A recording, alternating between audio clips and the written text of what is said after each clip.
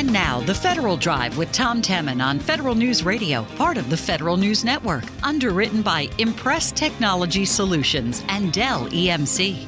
Hello and thanks for joining us on this Wednesday, May 8th, 2019, 6 minutes past the hour. I'm Tom Temin. Our producers are Lauren Larson and Eric White. Our digital editors, Amelia Brust and David Thornton. Coming up in this hour of the Federal Drive, the Army has decided where to spend its artificial intelligence dollars. Plus, the U.S. Maritime Administration seeks funding for the third of 6 new training vessels. Those stories and much more ahead during this hour of the Federal Drive. But first, the Army is changing its approach to its classical physical fitness test. Trainers have made the test more realistic and more individualized. Right now, the test is being tried out by the National Guard. Federal News Network's Scott Maucione spoke with Brigadier General Richard Johnson, leader of the Army National Guard Training Directorate, and National Guard Chief Master Sergeant John Sampa. What makes this test different is the event itself. So it's more interactive for the soldiers. Actually, some of the test builds competition amongst the events while soldiers are doing the test itself. And it's soldiers assisting each other. The current Army physical fitness test is more individualized. Individual push-up, individual sit-up, and then you got your 2-mile run. Well, with the Army combat fitness test, with the sprint, drag, carry event, you got several events in one, and the soldiers look at it as a competition amongst each other and try to do their best. And what about the exercises? What are some of the specific exercises? And if you wouldn't mind kind of explaining what they mean too, because some people might not know exactly the names for them either. The first test is called the maximum deadlift, and that's utilizing a hex bar, and you can with weights up to 340 pounds. The minimum, 340 is the max. The minimum is 140. And then the second test is the standing power throw, utilizing a 10-pound ball where they throw the ball and over their head. And the third test is the sprint, drag, carry. And in that test, you have several events. So you have a sprint, you have the sleigh drag, you have the agility side event, and then with the kettlebell, they sprint 50 meters with the kettlebells, and then you have the last event is another 50-meter sprint. So that event itself, you have 250 meters of running within all those categories. You have the hand release push-up prior to the sprint, drag, carry, and then you have the leg tuck, and then the last event is the 2-mile run. How does this sort of take into account, the physicality of women and also age for some soldiers? Again, it's based on each individual physical fitness deal. Some, whether male or female, some would have different physical abilities in each event. But at the end of the day, it'll all be tabulated, and so even though some may not do well in the maximum deadlift, they can do well in the leg tuck. And so their numbers will all be averaged out based on that. So to say that it's not good for one, for the male, or not good for the female, actually not actually true. Because, again, everybody has their own strengths and weaknesses. Let's kind of put this in a larger perspective when it comes to something like readiness. How does this prepare soldiers for a future fight against, a near-peer competitor, or just what the Defense Department is looking for in the future? So this is General Johnson. I'll take that.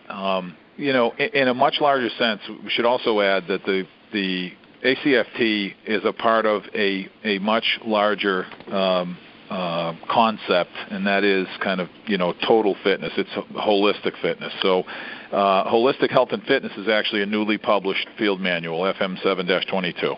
The ACFT is included in that in-depth, kind of talking about how the physical fitness, strength, flexibility, endurance, agility, those things are all built in to measure your fitness against what we believe are the best measures of your effectiveness in combat or in combat-like environment, as the Sergeant Major mentioned earlier. So, whether it's training, whatever. But what is not being discussed as much is that it's really looked at. It's important to reflect on the holistic health and fitness aspect. So, things like nutrition and the overall mental, spiritual, physical health of the soldier, those are the things being emphasized.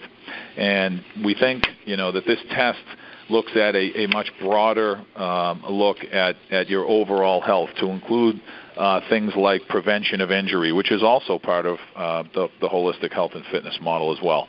So, the Army is looking at the total picture in this sense to help support readiness. So those soldiers that need to be fit for life first, and then in turn are fit for whatever rigors they would need to go through. So it kind of trains you for any environment, but it trains you for life first.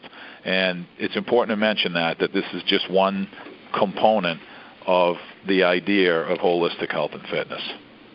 And why is this sort of fitness important to the readiness of the United States when it comes to what they're trying to fight for the future, right? So clearly the domains that soldiers will be going in is different than what it's been in the past 20 years.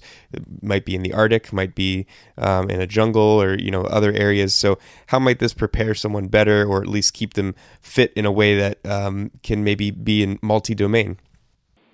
So you've kind of stressed a really important point. The concept of a soldier having to operate in a multi-domain environment, in large-scale ground combat operations, for instance, in a multi-domain environment. And a little bit about that. You just mentioned it. The best way for me to describe it is that we see first and foremost a tremendous stress in that environment. So you've got to be able to multitask.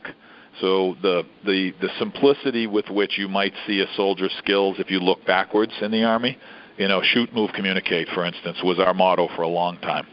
And those things are still essential.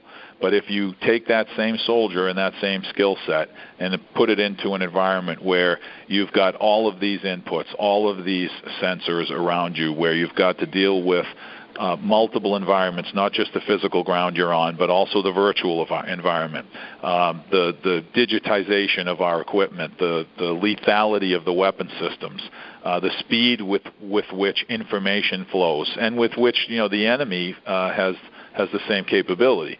So a more fit soldier is more capable of handling a more stressful environment. And so recognizing that the environment is just inherently more stressful, more complicated, more inputs, more senses, more for the soldier to sort out, the basic concept is that, it begins with your own fitness, your ability to handle stress, your ability to stress yourself beyond what you thought were your limits.